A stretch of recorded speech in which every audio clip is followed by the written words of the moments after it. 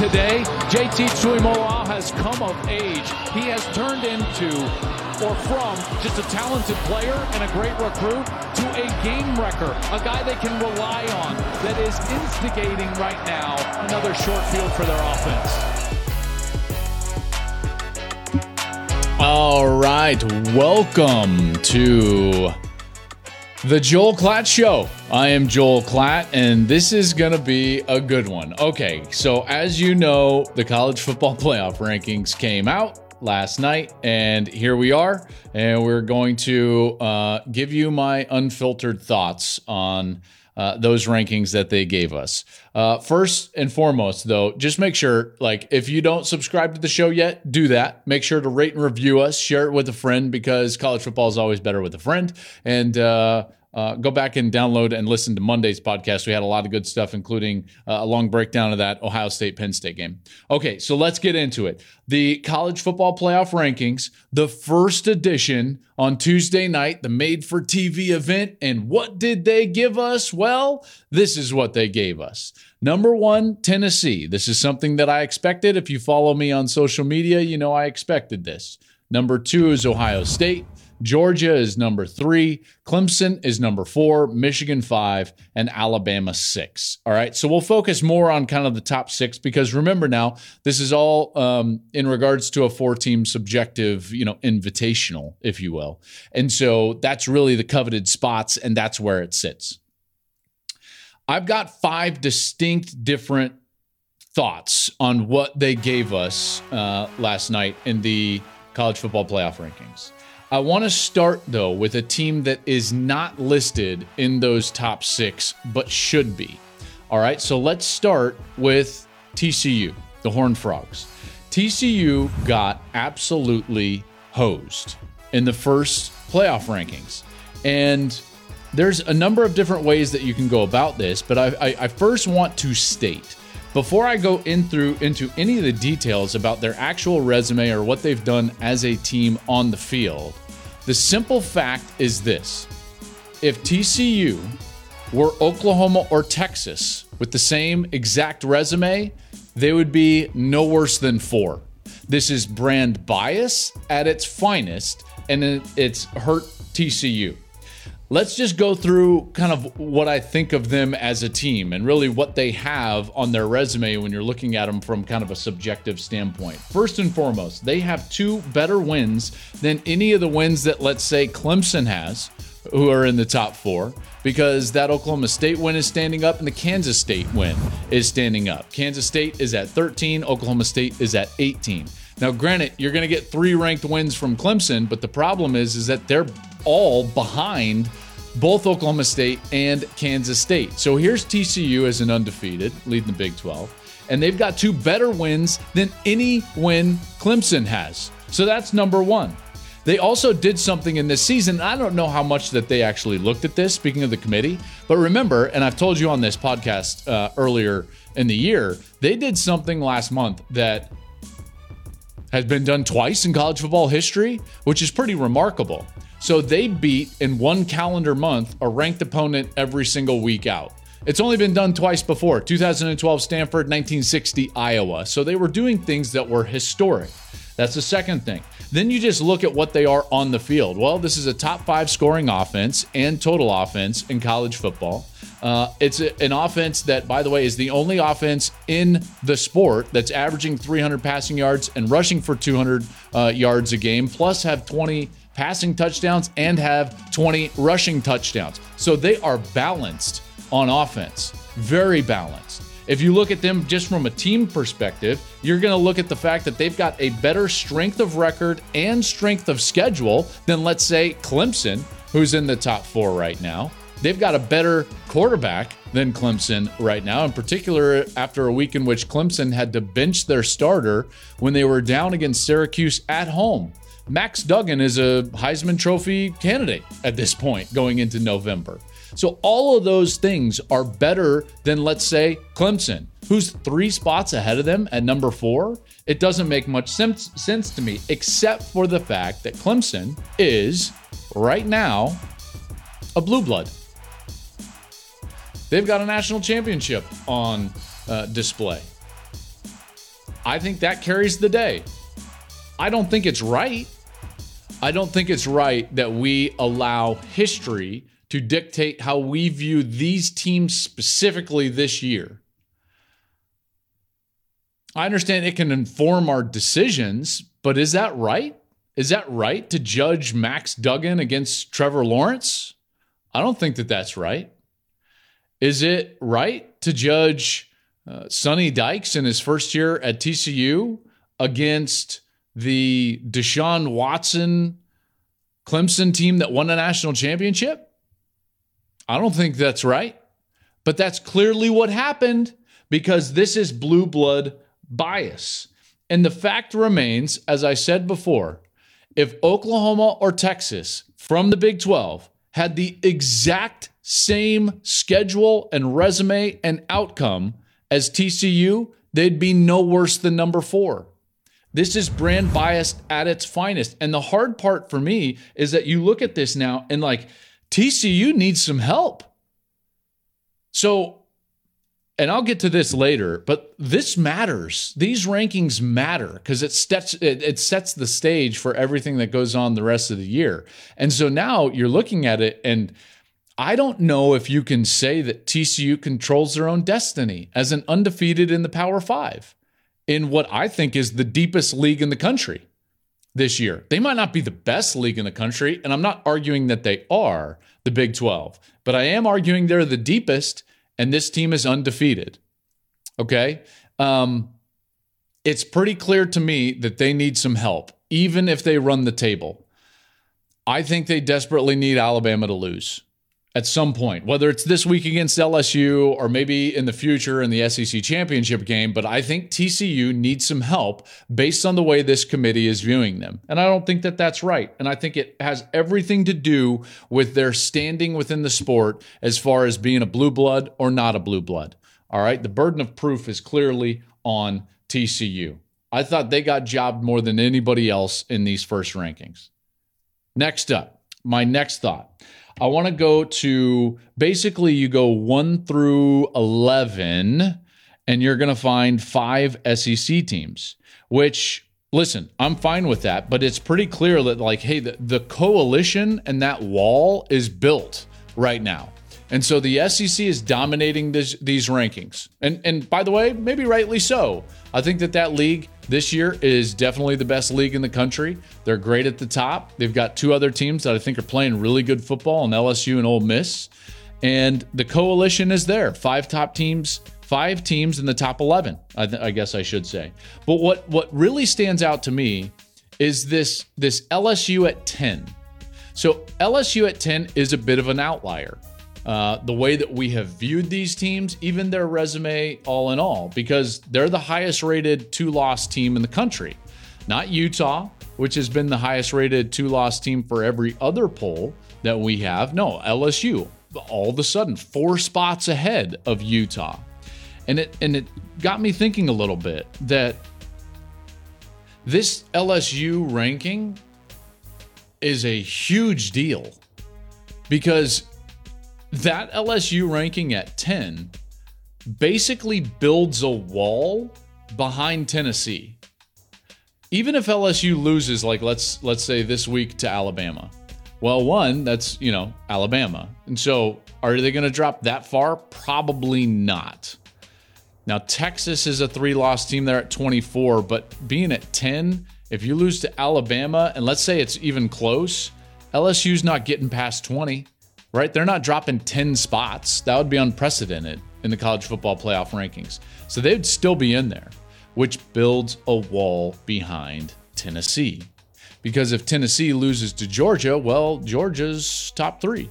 And it would be on the road at Georgia. And Tennessee would still have that really good win, great win, best win in the country against Alabama. And they'd still have that what now looks to be maybe the second best win in the country, going on the road and beating LSU soundly in their building. So now you've got Tennessee, and they've got this backstop of LSU because of that win. Their strength of schedule is fantastic. They're 2-0 against the college football playoff top 25. So everything is going right for Tennessee. I had heard from a lot of Tennessee fans, and they were kind of like leery about like, man, we're going to have to beat Georgia, aren't we? Because we can't be a team that doesn't win the division and still go to the playoff. They probably still had a path to the playoff not beating Georgia before, but now they definitely have a path to the playoff even without beating Georgia because of the backstop of LSU. So how does LSU get ranked 10th? Well, let's get into that for a moment because you kind of have to understand how the sausage is made in the playoff committee. I believe that what happened with LSU is that they got stuck with Ole Miss. This committee valued Ole Miss. And by the way, rightly so. I think Ole Miss is a good football team. They really valued Ole Miss, but then that game, the last game that LSU played, LSU beats Ole Miss, and they do it fairly soundly.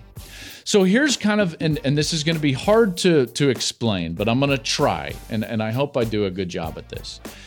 To understand what happened there, and then to also put that against what seems to be the same situation with USC and Utah, and yet you see USC at 9 and Utah at 14. Well, okay, so they're clearly honoring head-to-head with LSU over Ole Miss, but not with Utah over USC, even though LSU is a 2-loss team and Ole Miss is a 1-loss team. You see what I'm saying? Like, it doesn't make much sense until you understand how these rankings are actually made. So let me try to do this quickly. Okay, so the first thing you have to know, every committee member comes in with their top 25 filled out and they hand it in. And then those are tabulated and they put up, hey, here's the top 25 as you see them, like you would make any other AP poll any week of the season. Okay, so they put that up briefly and then they take it down and they say, okay, let's look at it in sections. And we're going to start at the top. So let's take a look at the top 4 teams. And they put them up there. And remember, that's just kind of an aggregate of what everyone's ballot was when they walked into the room. So then they would ask the question like, are we okay with this? And anybody that has an objection could raise an objection. They would put up resumes next to each other. They would maybe watch some film and they go through it and they pore over the data, but only with that section of teams up and against one another. Okay, and so then what happens is they would give you another ballot. At that point, the ballot would have 6 spots. So you've been talking about 4 teams so far, and then there's 6 spots on the ballot, and they say, rank your top 6. Now, this is where it gets interesting, is that you rank your top 6, and then once those get tabulated and go up on the board, then they say like, okay, are we okay with the top 2? Are we good with this? And they say, okay, yes, Tennessee, Ohio State, you are 1 and 2. And they put them up there then in stone. Okay, so now those are out of deliberation at that point and you move down. So it's always this window of 4 or 5 teams that you're talking about and arguing about, right? And comparing against one another. And it kind of starts to slide down. So then that same process occurs with the next 4 or 5 teams, and then you solidify the 3rd and 4th team and maybe the 5th team, and the window slides down. And then teams are added based on those new ballots that are then thrown in there. And that's what eventually builds the top 25. Well, then you can see that USC got included before Utah was up for deliberation. That's how Utah is that many spots behind USC. Whereas LSU and Ole Miss are clearly put up right next to each other on the resume, and there's a head-to-head win right there that they've got to honor. So how are you not honoring Utah's win over USC, but you are honoring LSU's win over Ole Miss? It's about the process. Now, you can say it's flawed. I'm just telling you, like, I did the exercise. That's how it's done. And I probably didn't even explain it all that well. I'm just telling you that I highly doubt Utah was up on the board of 4 teams or 5 teams against USC. They were never deliberated against one another, whereas LSU and Ole Miss absolutely were. Therefore, they honored LSU's win and not Utah's win. So that's how that happens. So then you've got LSU at 10 as a clear outlier, and now they are an absolute backstop for Tennessee. So all this tells me is there's a ripe scenario for 3 SEC teams in the college football playoff. Absolutely. Not a doubt in my mind. Those rankings right there in this first iteration, 5 SEC teams in the top 11, there could absolutely be 3 SEC teams in the playoff this year. And it wouldn't take that much, by the way. It wouldn't take that much at all. Georgia beats Tennessee this week in a really good game in Athens. Then Alabama beats Georgia in Atlanta in the SEC championship game in a thriller. And let's say Clemson were to lose somehow, TCU were to lose somehow, Ohio State and Michigan are each going to play each other, so one of them would have a loss. And now, all of a sudden, even with a one-loss Pac-12 team up there, you would be deliberating basically for 1 or 2 spots, and there would be 3 SEC teams just sitting there with great resumes and only 1 loss. So that's why that's important. What you need to know, the second thing from last night's playoff ranking, the SEC coalition is strong, and that wall is strong for Tennessee. All right, my next thought on this is another conference, and my initial thought on this conference was like, oh man, they're getting no respect. But then I just kept looking at it, and there's a sneaky path for the Pac-12. I haven't seen this conference in the playoff very often. Oregon and Washington, the only times. And I'm sitting there and I'm like, okay, Oregon at number 8, they respect them. USC at number 9, they really respect them. And you know, I would have UCLA higher, but I get it. Like at 12, that's not bad right there. The only one that I thought that they kind of like disrespected, if you will, is Utah, in particular with the LSU ranking. But I just explained that to you how something like that would happen. To me, it's going to take some help, but there is a pretty clear path right now for the Pac-12. They have to avoid what inevitably happens in that conference, which is that they beat each other up. But right now, Oregon is sitting there, and if they were to win out, you can see a scenario where they would go to the college football playoff. Now, in that scenario, they better hope that Georgia also wins out, but then USC is sitting there. If they win out, they might have a really strong argument to go to the college football playoff, in particular if TCU were to lose, if Alabama were to lose another game, and then again, Ohio State and Michigan going to play each other. So there you are with like that Pac-12, 8, 9, Oregon, and USC, I kind of like it. I kind of like their path. I'm not saying that it's easy, and I'm not saying that they control their own destiny. But what I am trying to tell you is that there is a scenario. There is a good scenario for the Pac-12 to go to this playoff. Now, the one thing that I think is interesting in this is the following scenario. And you're going to love it, I think. And you probably may say to yourself, like, this is super obvious. But here you go. Let's just say that Georgia beats Tennessee. And then Georgia loses to Alabama. So in that case, like, SEC champ in, Alabama, you're in. Let's say the Big Ten is an undefeated champ. Let's just say, for sake of argument, well, I'm not even going to do that. Michigan or Ohio State. Other would be kind of, you know, by the wayside, if you will. So now there's 2 spots. Let's even give Clemson, like, go ahead. They're undefeated. That's the 3rd spot. Okay? And now, let's say TCU loses, and it's Oregon, a 1-loss Georgia, a 1-loss Tennessee, and a 1-loss Big Ten team up for that last spot. So basically, you're getting to Georgia, Oregon up for that last spot. And we're just going to go back to week 1.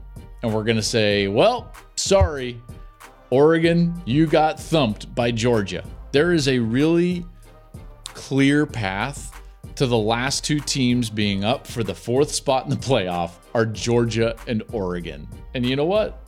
I think that would be almost funny, almost comical in some regard. My next thought on this is another conference, and it's more specific to one team.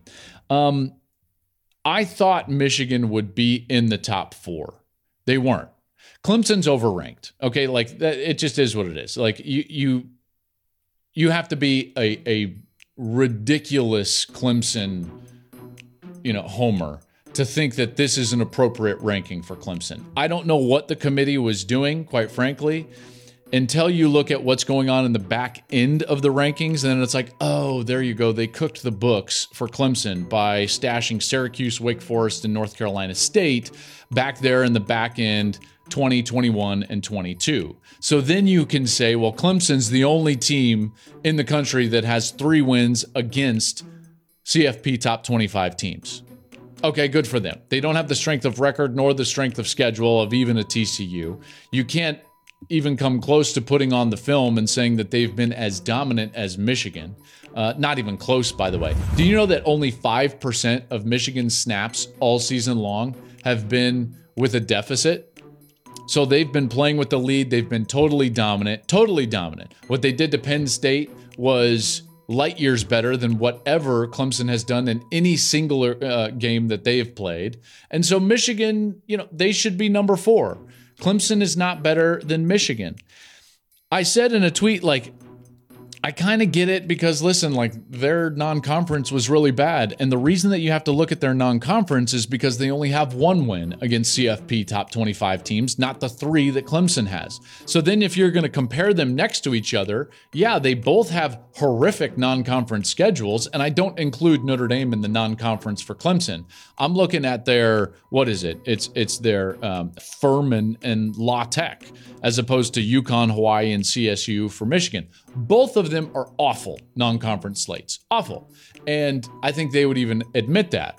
Now, the problem is, for me at least, is that this committee is supposed to have football people on it. I know some of them on this committee. And there are, I respect a lot of the people on this committee. And apparently they didn't turn on the video between Michigan and Clemson because these 2 teams have not been even close at all. At all. All you got to do is turn on the film and you would see that Michigan is a much better team. I do think that the lack of quality mid-tier Big Ten teams is hurting Michigan in this sense. The fact that a Michigan State is not having a good year, this is hurting them. But they will have a chance against 2 more CFP ranked teams, Illinois next to last game of the season, and then Ohio State, obviously, in the last game of the season. The reason, the Michigan thing, it's hey, does it really matter? Not really for Michigan because they clearly control their own destiny. They've got those 2 games against CFP top 25 teams coming up, including Ohio State. You're not going to beat Ohio State, go undefeated, and win the Big Ten and not go to the playoff. So Michigan clearly controls their own destiny. Now, having said that, this playoff committee showed themselves to be lacking in judgment. The Clemson rank at 4 is a bit of a joke behind or ahead of Michigan. The TCU rank is a bit of a joke, and they got caught kind of with that LSU at 10, like I was saying. So it leads me to my last point, number 5, and that is everyone's going to tell you on social media that these rankings don't matter. And I couldn't disagree more. Really. They absolutely matter. I don't quite understand. That's like saying the first quarter of a game doesn't matter. I'm sorry, what? Yeah, I know we're not rewarding a win or a loss, but we're building towards it. What are you talking about? They don't matter. These absolutely matter for a number of different reasons. Let me just go through a couple. One is resume building. When we're trying to build a resume as a program, any program, you do that through wins against teams that are included in this list. So when you are clearly valuing a team like an LSU way higher than you are other teams, maybe with 2 losses, then yeah, it's going to matter because you're building a resume. And then that resume is all that gets put up in front of that committee on that last day. What are you on the board? So of course it matters. And I feel like that almost goes without saying. But then there's some deeper things in this. And I think that these also matter in the grand scheme of college football. Perception matters a great deal in this sport.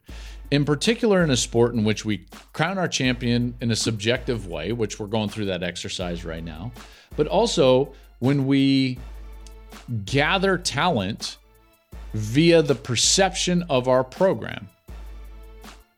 This is not a draft. This is recruiting. So it matters a great deal the way people in general view our program, any program. And because of that, when there is clearly a bias or a glass ceiling above your program, that directly impacts globally the perception of your program, and it will impact your recruiting. If I'm a recruit and I get a letter from TCU, from Oklahoma, from Clemson, from Tennessee, and from Utah, my perception of those programs will impact the way that I view those letters. And when there seems to be a glass ceiling based on the way that team achieves and the way they are perceived when it comes to the subjective 4-team invitational that we have at the end of the season, that will impact what I think as that player or recruit in terms of where I want to go. There's a burden of proof on teams like Utah and TCU. Okay, there is that glass ceiling. There is not a burden of proof on a team like Alabama that can lose a game and still be ranked ahead of an undefeated TCU. They can go on the road to Texas and barely win by a point. They can play a horrendous Texas A&M team and have A&M have a snap to win the game at the end of the game. Like, all of these things are true. And yet it doesn't matter because the burden of proof is not on Alabama. They get the best players. They have the most money. They've got the best coach. And the burden of proof is on the little guy, TCU. It's on you, TCU, to prove to us, the keepers of the sport, that you can be ranked ahead of Alabama, even when Alabama loses a game. And when we're asked about it, guess what we're going to say? Well, we just felt like they fell behind in some games.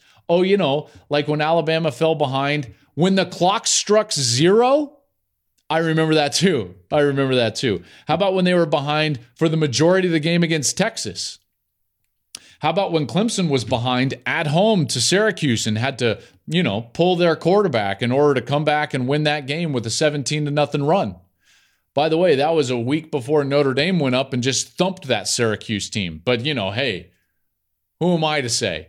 There is a burden of proof on TCU that impacts the perception of the way everyone views that program. And that is a real thing. So that's why these rankings matter. You cannot just say that the rankings don't matter. You build your resume based off these rankings and you build your perception based off these rankings. And those are the only two things that matter when it comes to recruiting talent and making it to the playoff. So that's why these things matter, and they're going to continue to matter for the rest of the season, which is why every single Wednesday right here on the Joel Klatt Show, this is what we're going to be talking about, is these CFP Top 25 rankings. Now, in the coming weeks, I'm going to take a closer look at what a 12-team playoff is going to look like when that starts to come of age in the coming years, which I think is going to be really exciting. And when we do that, by the way, I'm going to give you a little bit of a snapshot of how many games across the country in the month of November are going to matter. And I think that's going to be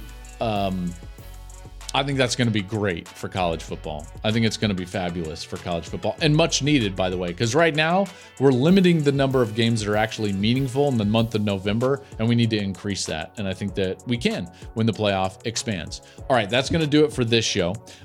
Remember, go and download and then subscribe to the show, share it with a friend. I'd love to hear your thoughts. So if you want to hit me up on social media, you can hit me up on Twitter at Joel Klatt. You can hit me up on Instagram at Joel_Klatt, or you can follow us here at the show at Joel Klatt Show on any of those social media platforms. We will be back tomorrow on Thursday. I've got my preview and picks for the 6 best games in college football. I can't wait for that, so tune in for that. That'll do it for today's show. I'm Joel Klatt. This is the Joel Klatt Show. Enjoy your day.